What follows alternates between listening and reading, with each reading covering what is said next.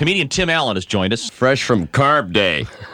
Yeah, I got back from Carb Day. Oh. Carb Carburation Day. Is that Carburation Day? Yeah, I've never heard Do they it even called use Carb carburetors anymore? No, they do not. It's Fuel Injection Day. It's Turbo Day. And Turbo Day. Yeah, that's what got it. And we're driving out there, and a chick, he goes, oftentimes, you hear this a lot. Yeah, oftentimes the technology they learn here at the race is translated into your family car. Uh-huh. And I went, yeah, right. This year, the Chevy's offering the Indy Celebrity, a 900 horsepower celebrity wagon. So I'm like, gosh, George, this thing's really got some pickup, doesn't it? I got to the kids to school in about 6 seconds. We're having lapping practice next week with all the other girls' PTA. She's running the Offie, I'm doing the Buick, and Betty's got the Chevy High-Tech.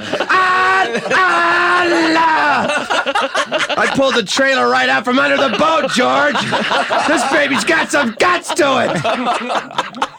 He's got the IMSA wagon upstairs. And I was sitting there watching this stupid, it's who are these companies? God, it was Pennzoil, Marlboro. It was I want to see two down and dirty Indianapolis boys come out there, and it's like they have no money. It's made out of paper mache. And they got this high test motor. It's got one white wall snow tire on it, an old Pinto wheel cover on the back one.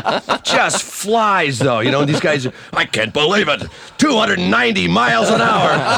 They come in, all these guys with tattoos and drinking beer in their pit crew. You better go out again. We ain't got no more tires. Try to run it on the Baldwin. Lean on the inside of it though.